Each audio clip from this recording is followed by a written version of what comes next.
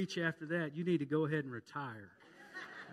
But we are so excited about your coming, and I'm going to receive a blessing hearing the Word of God proclaimed, and I'm just going to sit and enjoy it and listen, and excited for you to be here.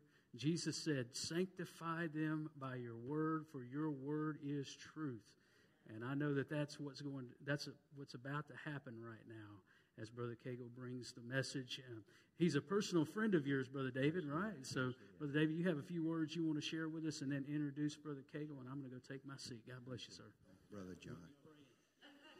Before he comes, you pray for him. Okay. Whew. Thank you, Jesus.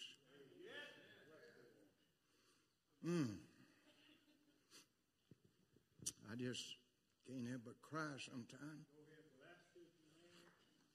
It's okay to cry. When Jesus touches your heart, it's okay. Whew. Some months ago, Brother Josh asked me if I would put together a revival. Well, being an old man, I thought of an old-fashioned revival. And Brother Josh left everything up to me to plan this. And Todd Allen's mother and daddy were members of my church over in Hattiesburg, Mississippi. I met Todd many years ago. They've had 8 children. Michelle, you don't look like it, but God bless you. 4 of their children are with us, going to be with us. And each night before the service, the revival preaching service, from 6 to 6:30, they're going to be doing what they just did. We want you here. We're going to be singing the old songs, the songs that touch your heart, like in an old-fashioned revival.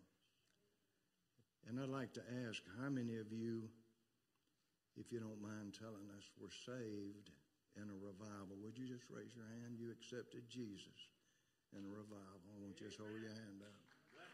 So many. Amen. Churches don't have revivals much anymore, and I think this church is to be commended, Brother Josh, and this whole church for saying, let's have a revival. Amen. Yeah. And you know what I believe?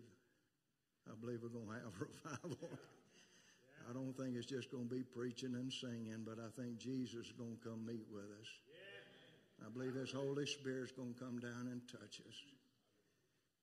And I believe what the Lord's going to do here, words won't be able to explain it. It'll just be a Jesus thing. We chose this day. I shared this with Brother Josh. I looked on the calendar, and you know what today is? Special day across the nation. Grandparents' Day. What a day to recognize our senile citizens. Well, excuse me. Y'all know that's a joke, right? Because I am one. I want to thank the Allens for coming. If I can just have their little thing up there just a minute, Sue, if you can put it up there. I know it's not in order, but I want you to meet the children. They've got one who's got the same name as our pastor, Josh. Josh, which one are you? Would you stand up, Josh, and remain standing? And then we got Danielle. That's easy because she's the only lady other than her mother singing, Michelle. And then we've got Zach. And then we've got a real Christian. That's his name. Thank you. Be seated.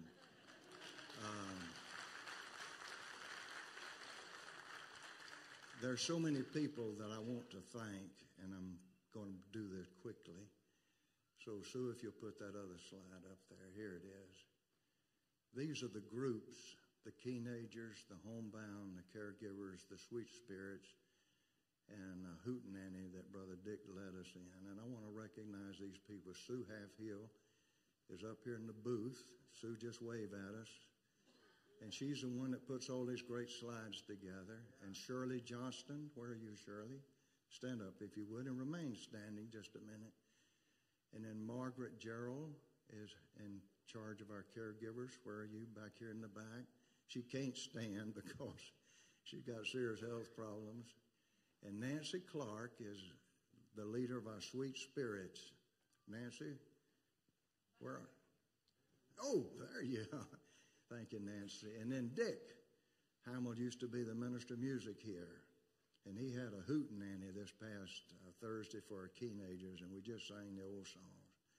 And I just want to say from the bottom of my heart, I could not have done what I've done. I couldn't have gotten us to this place without every one of you. Thank you. Be seated, Shirley. Thank you so very much.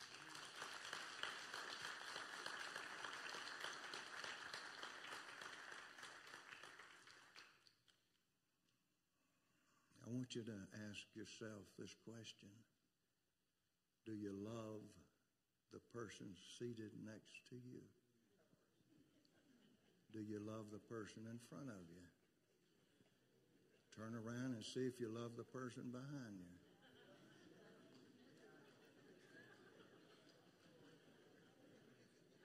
You know, the Bible says that they'll know that we're Christians because we go to church. No, it didn't say that. We'll know that you're Christians because you sing Christian songs. No, it didn't say that. It says we know you're Christians because you love one another. I want every one of you to just hold up your hand right now. It doesn't matter which hand. The right would be preferred. Everybody just raise your hand and shake it. I've shaken hands with everybody here this morning. And I love you, and I love our pastor, and I love his church. I love our staff. Jesus didn't make a mistake when he led Jewel and me here to Myrtle Grove Baptist Church. Josh, this is where we were supposed to be. Thank you for letting us do this. Amen. I want to introduce. Do y'all know what a fireball preacher is? You're going to hear one.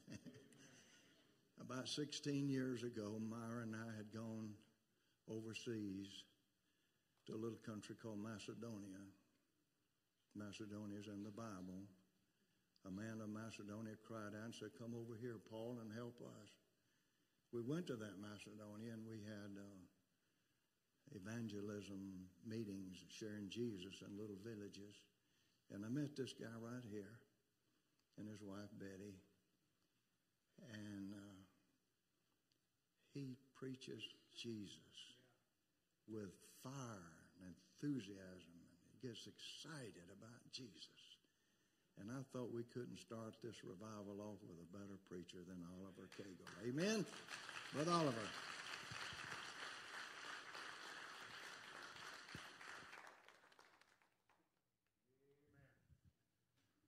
Come on down, teenager. Love you, brother. Love you. Thank you for the joy of being here. Well, if the guy that Brother David introduced shows up, let me know and I'll stand back and we'll let him preach. Amen. Now, I'm blessed with a big mouth, so somewhere up in the sound booth, eventually you'll have to do something. I'm sure just don't shoot me. Amen. It's a joy to be with you. If you have your Bibles, turn with me to the 16th chapter of the book of Acts. And we'll be reading verses 25 through 34. I'll give you a moment to turn.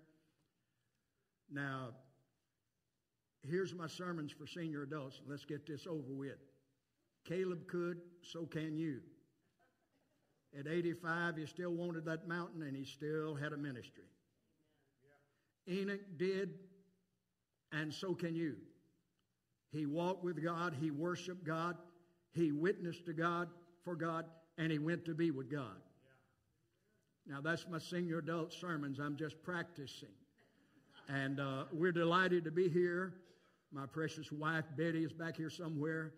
She's been putting up with me almost 64 years, so I just thank God for her because God used her. God had touched my heart as a boy, but I didn't surrender. And God chased me, never gave up on me. But then he brought a precious young lady, and she said, "I won't go to the dance halls with you. I won't go anywhere and drink. You can go to church with me. So the church, where I went as a little boy and walked the aisle, I met Jesus. Unusual. In 2 years, April 26, 1959, I got saved. November the 25th of 1959, got married. January, the first Sunday, I surrendered to preach. And 13 months later, God gave us a daughter. Now, if you don't think God blesses in a hurry, in 2 years, that's what Jesus did for me. And the little song says, He's still working on me. And Allen family, thank you. You've already blessed my socks off. They went down. I had to roll them back up 3 times. Thank you for singing about our Jesus. And that's what it's all about. Now, Brother David told me that you needed preaching and that I needed to practice. And he told me a moment ago that you threw the program away. There's just no order of service, but order in the Holy Spirit. Amen? So he said, just so we get out in time for him to preach tonight. Is that right, Brother David? But I have to give a testimony. We left over at Orange Beach. We stayed over at our daughter. They have a place over there. And so we came the back way. And we got just as lost as a backslidden Methodist. And we stopped 2 places. And finally, here's how God works. The devil's trying to keep us from getting here. But the Lord sent a precious black preacher. And he said, I'll lead you over there. Well, he didn't understand that I said Baptist. So he led me to the Methodist church. He went in. They told him how to get to the Baptist and said, get out of here. No, they didn't tell him to get out. They just told me, said, where it was at.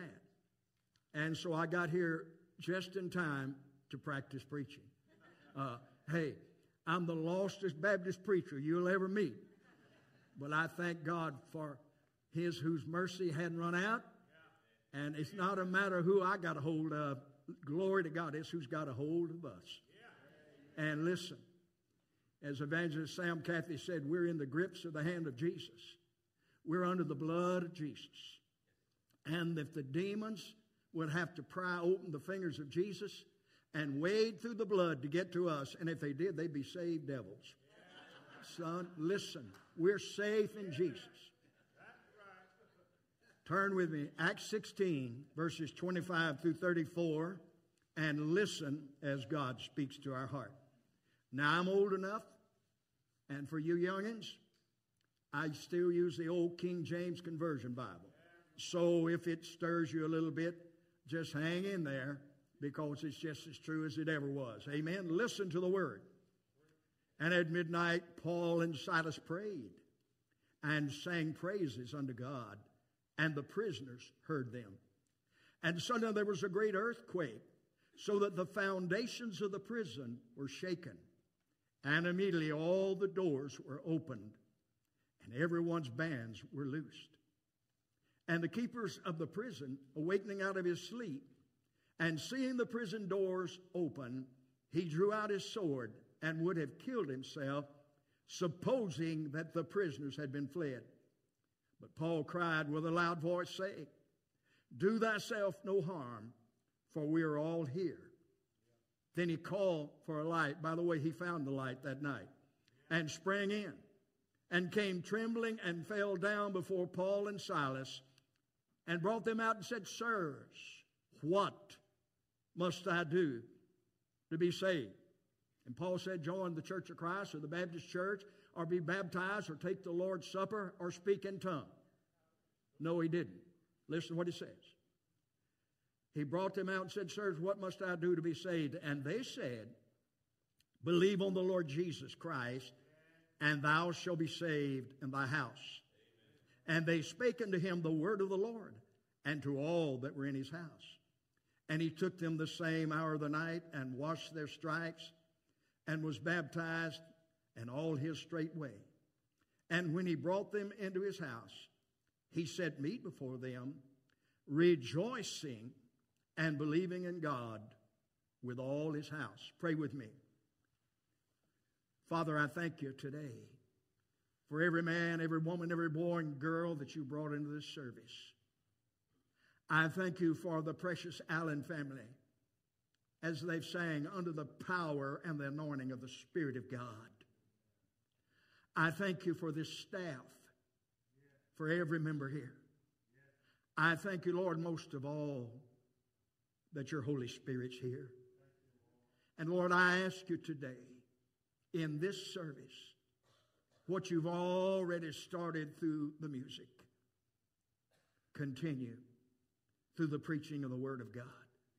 Lord, I ask you to do today. I ask you to do tonight. I ask you to do through Wednesday. In every service, supernaturally that the only way it be explained, God did it. God did it. God did it. Because, Lord, if you don't do it, we get what man can do. And, Lord, what man can do, what we can do, won't do. We need you, Jesus. So, Holy Spirit, do in this service all that Jesus promised that you'd do when you came. And we'll stand back and give Jesus all glory and honor and praise. In the dear name of Jesus we pray. Amen. The 16th chapter of the book of Acts is one of the great chapters in the Word of God. It describes a part of Paul's second missionary journey. Now, Paul and Silas came to Troas. The Spirit of God would not let them take the gospel into Asia. The Spirit of God would not allow them to take the gospel into Bithynia, modern-day Turkey. But when they came to Troas, Paul and Silas had a call. They had a vision of a man saying, "Come over into Macedonia and help us." They were convinced this was the call of God. This was the will of God for them to go into Europe. And as far as we know, this would be the first time the gospel of Jesus Christ had ever gone into Europe. So there was a call. And so they went to the city of Philippi. There was no synagogue there. There were not enough male Jews there. But there were some women having a prayer meeting on the Sabbath day down by the riverside. And so Paul and Silas would see conversions because Paul and Silas went down by the riverside. And they shared the gospel. The Lord opened Lydia's heart. She was a dry goods dealer from Thyatira. And Lydia and her family were gloriously saved. So there was a call. There was conversions. But then there was a confrontation. For you see, as Paul and Silas every Sabbath would go from Lydia's home that they were staying with, there was a demon-possessed young lady. And she kept following them and saying, "These are the servants of the Most High God, which show unto us the way of salvation." Now you say, well, she's telling the truth. No. In the Greek New Testament, there is no article there. So literally she was saying, though the demons know Jesus and know the truth, she was literally perverting the gospel, for she was saying, "These men are the servants of the Most High God, which show unto us a way of salvation," suggesting there's more than one way to be saved. And as the country boy would say, "Tain't none. Only one way. And Jesus is the way." She continued to harass them. And so Paul, in the mighty name of Jesus, turned to the demons in her and said, "In the name of Jesus, come out." She was saved and set free. The demons came out and Jesus came in. Hallelujah. But isn't it interesting? Anytime somebody gets saved, like Lydia and her household, anytime revival comes or God moves, the devil's demons will always show up and try to pervert the message of the gospel of Jesus Christ. But then there was a confrontation. But then there was a confinement. For you see, There were some merchants in the city of Philippi that were filling their pockets with money using this demon-possessed girl, and she got saved. And so they got mad, and they literally dragged Paul and Silas into town, beat them with a cat of nine tails, put them in a cold, dark, damp, deep, dingy dungeon, and they were there at the midnight hour. And I want to talk to you about revival in the midnight hour. For you see, in that midnight hour, with Paul and Silas in prison, with their backs with stripes, with their feet in stocks, their God wasn't dead. He wasn't sick. He wasn't asleep. He was still on his throne, and he was in business in the midnight hour. And I want to tell you something. We're living in the midnight hour of history. The last hour before the bridegroom comes for his bride, the church. It is a dark hour in America today. Ungodliness on every hand. Homosexual. Confused sexual mutilation. Women demonstrating on the streets and men on the streets to kill babies. Homosexuals trying to steal the rainbow. You know, it's interesting. After the flood, there was a rainbow of God's mercy and grace. But when God destroyed Sodom and Gomorrah, there's a pillar of salt and a blanket of smoke coming up. We live in the midnight hour of history. Hey, many preachers don't have any backbone to preach the Word of God. We have politicians, our current administration, no matter what you are, when most of them are sexually perverted, and there's ungodliness on every hand, and there's rioting and demonstrations and ungodliness everywhere. We're in the midnight hour.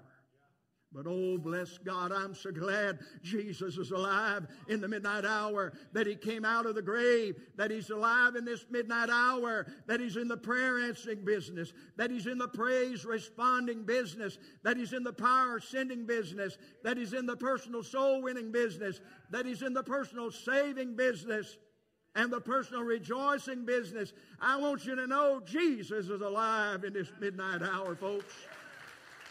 He's alive. He's alive. You say, how do you know He's alive? I talked to Him this morning. I don't talk to dead people. I don't talk to dead people. It's the midnight hour. But we have revival in the midnight hour. And there's some things that Paul and Silas did in the midnight hour. Folks, we need in this midnight hour. I don't care who you are, where you've been, what you're doing, or what you've done. Our only hope in the midnight hour is Jesus. Our only hope in the midnight hour is for a move of the Spirit of the living God, where saints of God are on their face before God, where sinners are crying out, Jesus, save me. It's the midnight hour. So note with me. If you'll listen quick, I'll preach quick. If you listen slow, I'll drag it, okay? But listen. Number one, Paul and Silas prayed in the midnight hour. Acts 16:25 says they prayed, and it was midnight. Here they are. Don't sound like Southern Baptists to me. Their backs lacerated with stripes, their feet in stocks. They're in a prison. And they began to pray in the midnight hour.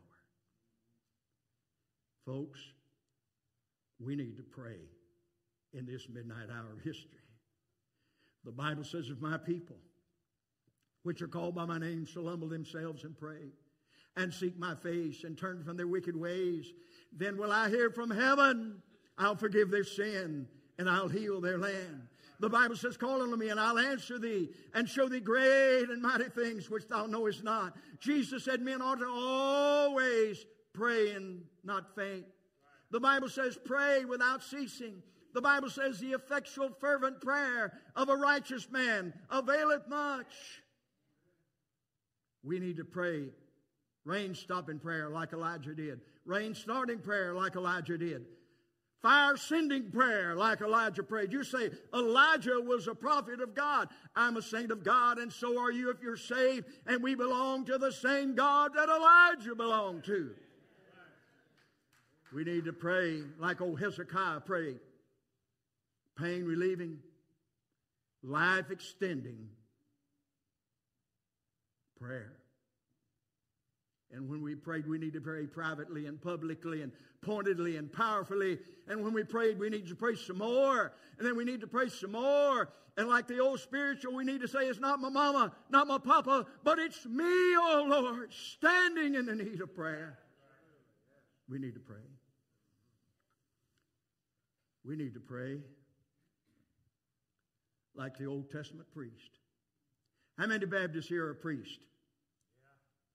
If you're saved, you're a priest. Somebody asked me one time, is a believer a saint? If you're saved, you're a saint. If you ain't, you ain't. Hallelujah. We got saved. We're already sainted. We don't have to wait till we die and there'll be a big council to proclaim that we're saints. But in the Old Testament, in Exodus 28th chapter, we see some of the clothing of the high priest. First, he wore an ephod. It was kind of like a tank top. On one shoulder was the name of 6 of the 12 tribes. On the other shoulder was the name of 6 other 12 tribes. And so as the priest went before God, he had on his shoulders the names of the 12 tribes of Israel. He wore a breastplate. On that breastplate were 12 stones. Each stone was for had one of the names of the 12 tribes of Israel. And so when the priest went before God, he went with the names of the Israelites on his heart. You and I need to have people's names on our heart and on our shoulders in a burden. And in this midnight hour, we need to go to God as priests and cry out, Lord, save our loved ones. Lord, revive the backslidden. Oh, God, stir in America. Send the old-time power, the Pentecostal power.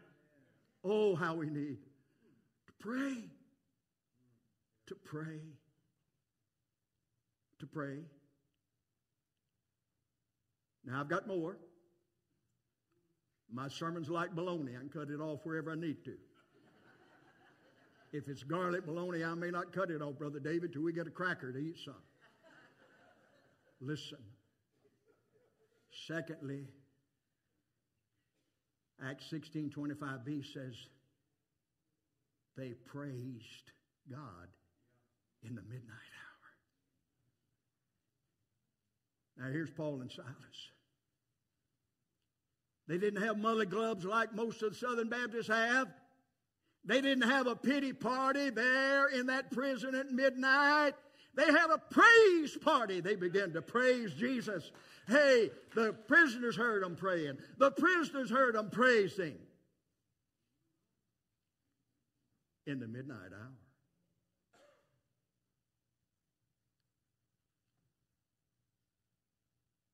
Now, Baptists have a pity party over paint, over carpet, over songbooks, over the way the preacher's wife dresses. You're welcome. That's free. David told me to say that. No. But listen, Baptists love to have pity parties. We ought to be having praise parties. Hey, listen, we can't get over what Jesus has already done for us. Hey, we're sinners saved by grace from disgrace. With tender hands he lifted me.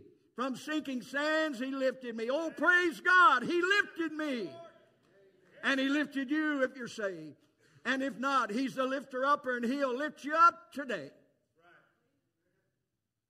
They praise God in the midnight hour. And we need to praise God in the midnight hour. There's a lot of Baptists need their praise their worked on.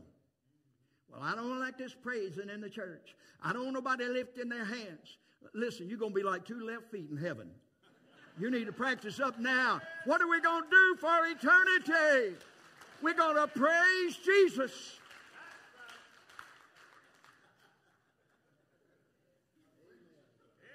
They praise God in the midnight hour. Now, the Bible tells us, praising saints please the Lord. Whosoever offers praise glorified me. Praising saints enjoy the presence of the Lord. It says he inhabits the praises of Israel. Praising saints enjoy the peace that passeth all understanding. Praising saints enjoy the power and protection of the Lord. Judah means praise. Oh, Jehoshaphat, hey, he was about to get defeated. He called them out and said, let's go to praising and singing and rejoicing. And they were protected and there was victory. Stephen Olford, a great preacher of yesteryear, said, prayer is for time, but praise is for eternity. And then I was reading further. Stephen Olford was at Moody Bible Institute for a conference. And he saw this dear woman missionary that he knew. And she had the glow of Jesus on her. And Stephen Olford went up to her and he said, what on earth has happened to you? And she said, Brother Stephen, this is my praise day. On this day, I don't ask Jesus for anything. I just praise him all the day long. Well, I didn't know any better than to tell my wife about that. And my wife was working at a hospital. And one day she came in. And the glory was on her. She was shining. I'm telling you what. She needed whatever Moses had on his head when he had to cover up. And I said, what on earth? She said, today was my praise day. Said, I hadn't done anything today. I hadn't asked the Lord for anything. I've just praised him all day long. Hey, that's what we're going to praise Jesus for eternity. We're going to be crying out, worthy is the Lamb that was slain. Worthy is the Lamb that was slain to receive glory and honor and power. But not only they prayed during the midnight hour, not only did they praise the Lord in the midnight hour, but number three, there was the power of God. For you see, in the midnight hour, God sent an earthquake and shook that jail. General William Booth, the founder of the Salvation Army, said, the Lord was so well pleased with Paul and Silas's praying and praising that he said amen by sending an earthquake. And it shook that jail. Shook the doors open. But the prisoners didn't go out. Shook the jail. Hey, listen to me carefully. You show me a Jesus preaching church, a Jesus praying church, and a Jesus praising church, and you look out because the power of God will fall supernaturally. You know why God's not moving a lot of places? I thank God. I understand. Your pastor preaches the Word of God. Your staff believes the Word of God. The preaching of the Word of God. Praying and praising Jesus. And stand back. The Pentecostal power fall. God will move in and we stand back and say, God did it. God did it. Glory, hallelujah. I couldn't do it, but God did it. They prayed. Now, I thank God that you're having some cottage prayer meetings. Some folks don't even know what a cottage prayer meeting is. But that's been times when people prayed and God has used it to move supernaturally. It's evident. I saw you coming here to the altar praying and asking God, do it again, Lord, do it. I heard the precious Allen family as they're singing and leading us to praise Jesus. People say, oh, you get too carried away. You can holler like a Comanche Indian if Florida State's winning. You can chop like a gator if Florida's winning. You can holler Roll Tide if Alabama does win. You can holler War Eagle if you want to. And they call you a fan. But get happy in Jesus, they say you're a fanatic. Well, Paul says, I'm a fool for Christ. Everybody's somebody's fool. Whose fool are you? Hey. You say, well, what will people think? What will God think? It doesn't matter. A hill of beans, what grandma, grandpa, son or daughter, cousin, or denominational leaders or anybody else think. We need to obey God and His Word. Pray. Praise God. Stand back and look for the power of God to fall. But then, there was personal soul winning. The jailer said, what must I do to be saved? And Paul told him, believe on the Lord Jesus Christ and thou shalt be saved. It's the midnight hour. Now I have folks telling me, well, I've got the Holy Ghost. But they never tell anybody about Jesus. Hey, if you're filled with the Holy Spirit, you can't help but tell people what Jesus did for you. And if you're not telling them and you're saved, you say, well, I don't know what to say. Hey, if you're filled with the Spirit of God, you can't help but tell people what Jesus has done for you. And if you can't tell them, get saved so He's done something for you, you can tell them what He did for you. There was personal soul winning. We need to be like the blind Chinaman I read about some time ago. Both eyes were blinded with cataracts. And he came to the mission compound. And the mission doctor did surgery on him. And in a few weeks, he went back to his village seeing. A while later, that blind Chinaman came back to the mission compound, to the doctor. And he was holding on to a rope. A rope? Yes. And on that rope, holding on, were 10 blind Chinamen. And he is bringing them to the one that gave him his sight. Oh, we need to get a rope. Don't put it around the neck. Throw out the lifeline. Tell them to grab hold and bring them to Jesus. They're lost and they need Jesus. There'll be personal soul winning.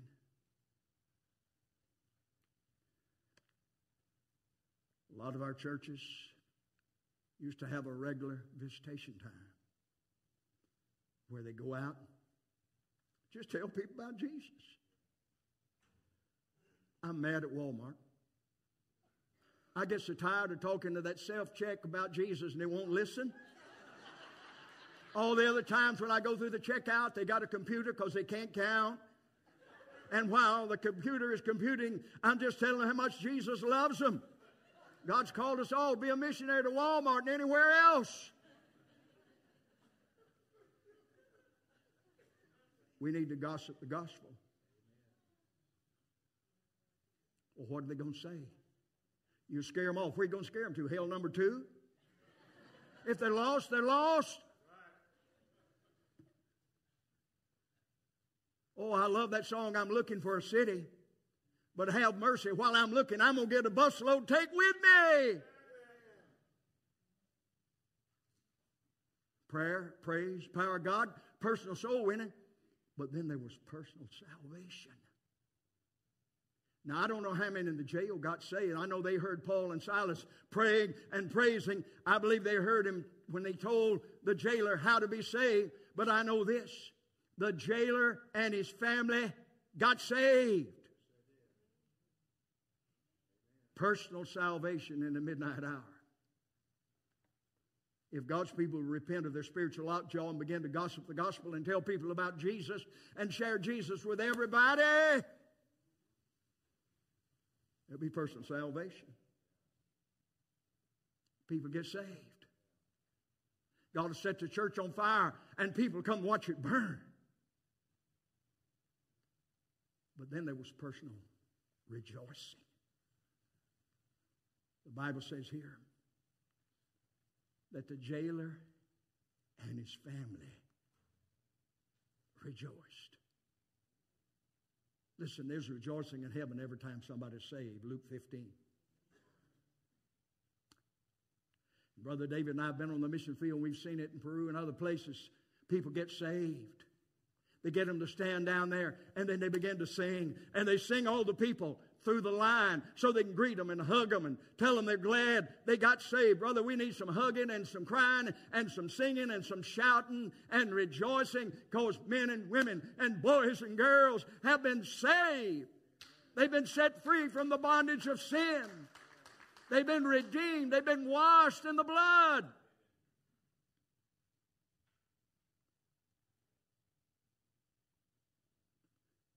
When I was in seminary, Brother David, for some reason, God sent me to North Carolina, to the Southeastern Seminary. At that time, it was a hotbed of liberalism. But the Lord put us in a church 35 miles from the seminary. That's why God sent us there. And it made me stronger in Jesus. But back in those days, we wore black and white shoes. Well, I had a pair of black and white shoes on. And a lot of the students that were liberals, that's a person that doesn't believe Jesus, the Son of God's a liberal. You're welcome. Doesn't believe the Bible's a verbal, inspired, holy Word of God, they're liberal. I'm sorry. But anyhow, they began to make light of my shoes. And I said, these are my testimony shoes. I said, what do you mean? I said, the black is the color of my soul before I met Jesus. And the white's what happened after the blood of Jesus got a hold of me and washed me of my sins and saved me. Amen. Folks, it's the midnight hour. Now, I'm not a pessimist because my God's alive. I'm not a pessimist because Jesus saved me. And if Jesus can save me, there's nobody he can't save. He's in the saving business. He's in the life-changing business. He's in the prayer-answering business. He's in the praise-responding business. He's in the power-sending business. In the old-time power. He's in the personal soul-winning business. He went to the well and he saved the woman at the well that was on her way to hell. And he's still saving. He's still changing. He's still in the sharing business. And he's still in the personal rejoicing. Do you remember the old song? If you're old as dirt like I am, you do. Bringing in the sheaves. Bringing in the sheaves. We shall come rejoicing. Bringing in the sheaves. It's the midnight hour. But now I want to ask you a couple of questions. I'm going to ask you to bow your heads. I'm not going to come to you. I'm not going to embarrass you. I'm not going to say anything to you. I'm not coming out into the audience. But I'm going to ask you some questions. With heads bowed and eyes closed, question number one. How many here today can say, there's been a time and a place where as a lost sinner, I turned from my sin and I turned to Jesus and He came into my heart and He saved me. If that's true in your life, just slip your hand up. Bless you. You may put them down. Second question. I'm not coming to you. Not going to embarrass you. I want to pray for you. Are there those here today who'd say, preacher, I have never turned from my sin. I've never given my heart to Jesus and I need to be saved. Preacher, would you pray for me that I'd give my heart to Jesus? If that's true in your life, would you just simply slip your hand up? Nobody will come to you. Nobody will embarrass you. You just say, preacher, I need Jesus. Will you pray for me? Now, if you're here today and you've never invited Jesus into your heart, I'm going to lead you in a prayer to pray before I talk to the saints of God. But listen to me. If you're here and you've never given your heart to Jesus and been saved, and you mean it from your heart, you're not praying to me, you're not praying to Brother Josh or Brother David, but you're praying to Jesus. So if you're without Jesus and you mean it, you can pray out loud or silently. Jesus hears. Pray this way. Lord Jesus Christ, I know you're the Son of God. Jesus, I know you died on the cross for my sins. And Jesus, I know you arose from the grave. Jesus, I am a sinner. And I need a Savior. Jesus, I turn from my sin. I repent. I turn to you. Jesus, come into my heart. Forgive my sins. Wash them away with your blood. Save me. And write my name in your book. Be with me tonight, now. And help me to love you till I go to heaven. In Jesus' name, with heads bowed, eyes closed. If you prayed that prayer in a minute during the invitation, I want you to come. Brother David and the pastor staff would be here and say, I gave my heart to Jesus. But I want you to listen to me secondly. How many here today say, I know Jesus? God's spoken to my heart, and I need to get right, and I want revival to come. Pray for me. If that's true, just slip your hand up. You say, I want revival to come. Yes, all over the place. Now, in a moment during the invitation, if you prayed and asked Jesus in your heart, staff will be here. You come and share with them. If you're here as a believer and you raised your hand or didn't, but there's some things in your life you need to get right and you want revival to come and you're willing to get right with God about it, if you're able, I want you to come and kneel here at the altar or come and stand.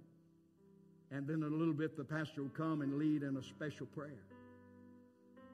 If you're without Jesus in a minute and you prayed that prayer, come and share with a staff member publicly standing for Jesus. You don't have to make a speech. You're just coming and saying, I gave my life to Jesus.